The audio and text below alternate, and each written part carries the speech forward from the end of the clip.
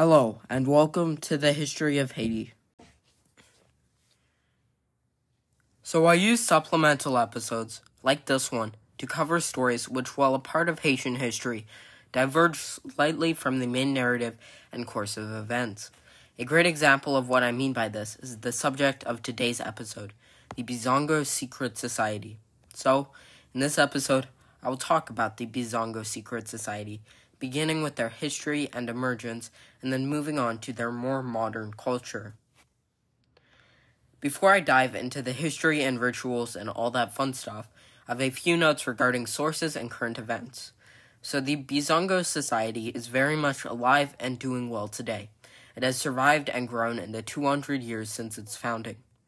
As with any secret society, information can be scarce, although, at least in this case, attainable.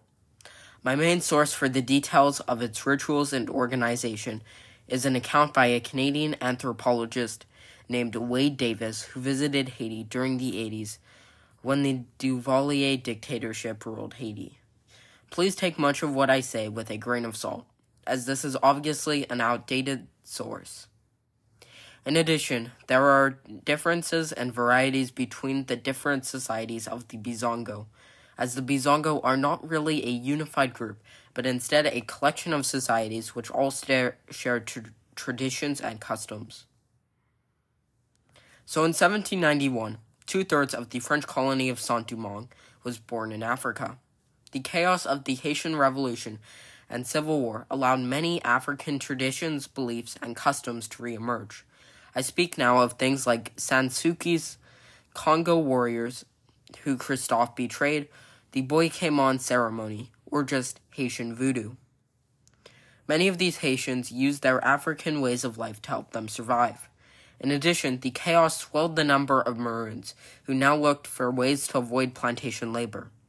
While many of the large-scale and open resistance movements are notable, like Gaumond's revolt or Moïse's failed uprising, many of these were crushed quickly and effectively. So revolutionaries came up with new ways to avoid the plantations that were less flagrant.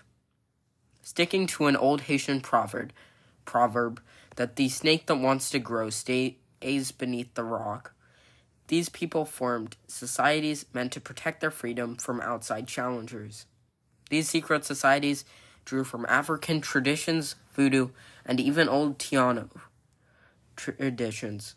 Soon, these secret societies grew to become states within states, with their own passports, taxes, and justice system. While some of these societies died off, some, like the Bizongo, survived to the modern day.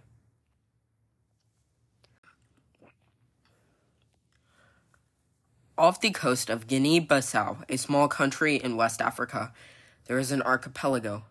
Today, it has a population of around 30,000, which historian John Henry Gonzalez points out is likely less than that of the Bizongo Society in Haiti.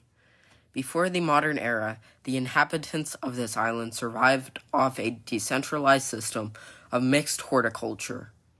Like the Haitian Maroons, they were hunters, gatherers, fishers, and small-scale farmers. Thanks to European slave raids, these people became warlike. They learned skills regarding escaping captivity, fleeing, and violence. Until very recently, the people of this archipelago would kill every white man they came across. This is the Bizongo's archipelago, the ancestral home of the first Haitian Bizongos.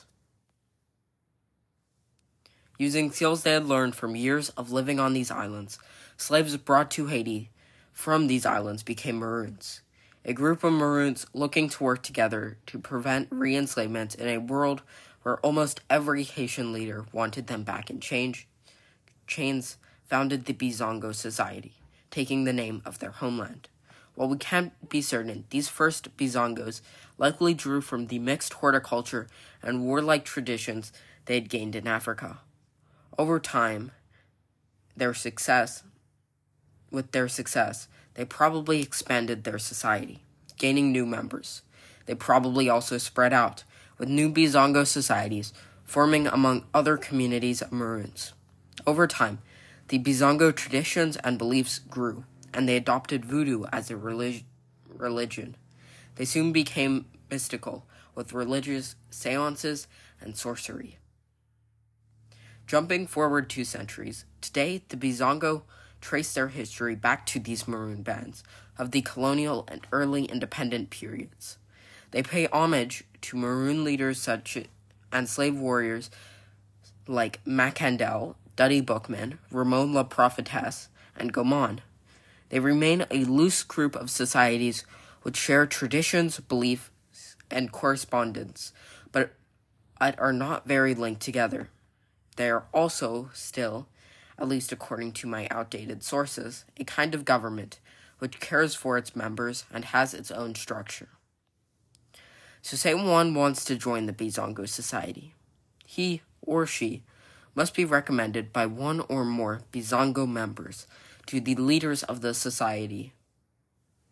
Then the initiate would meet with the leader of the society, who would introduce them to the Bizongo. They would begin attending the weekly or bi-weekly meetings of the Bizongo and learning how the Bizongo Society works. They become familiar with the elements of Haitian voodoo, from which the Bizongos draw from, and their rituals and beliefs. The Bizongo beliefs descend from a violent and vengeful Petro half of Haitian voodoo, as opposed to the more temperate Rada branch.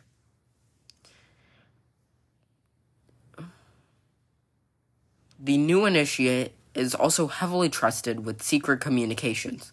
They learn the secret language, which is really just Haitian Creole, with some modifications to make it unintelligible to the common listener.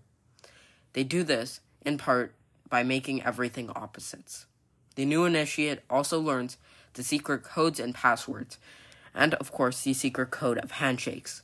After learning all these secret rituals and codes and rules, the initiate would then attend a ceremony, along with the rest of the society who would observe, in which they would transition to being a full member of the Bizongo Secret Society. At this ceremony, they would begin by drinking 2 drinks, one sweet and the other bitter.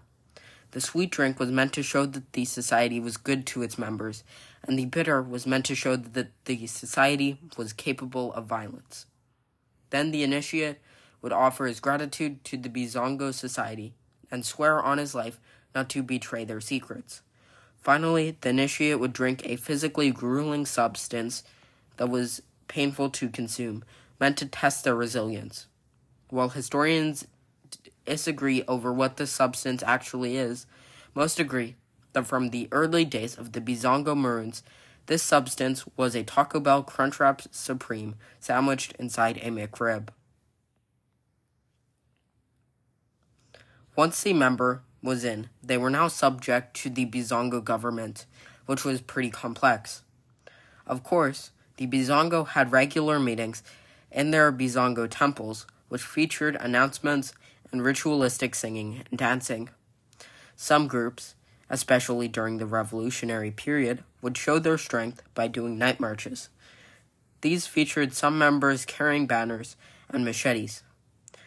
They would also attend larger meetings with other Bizongo groups or other secret societies for big events, such as the creation of a new society.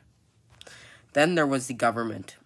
Each society had about 30 different possible positions, many of which I believe were unoccupied. The occupied positions almost always included a sentinel, who was more like a guard, a secretary, a treasurer who maintained a system of tax-like donations, and an executor and an executioner, both of whom enforced the Bizongo rules. Each Bizongo society was led by an emperor or empress, often also referred to as the founding president.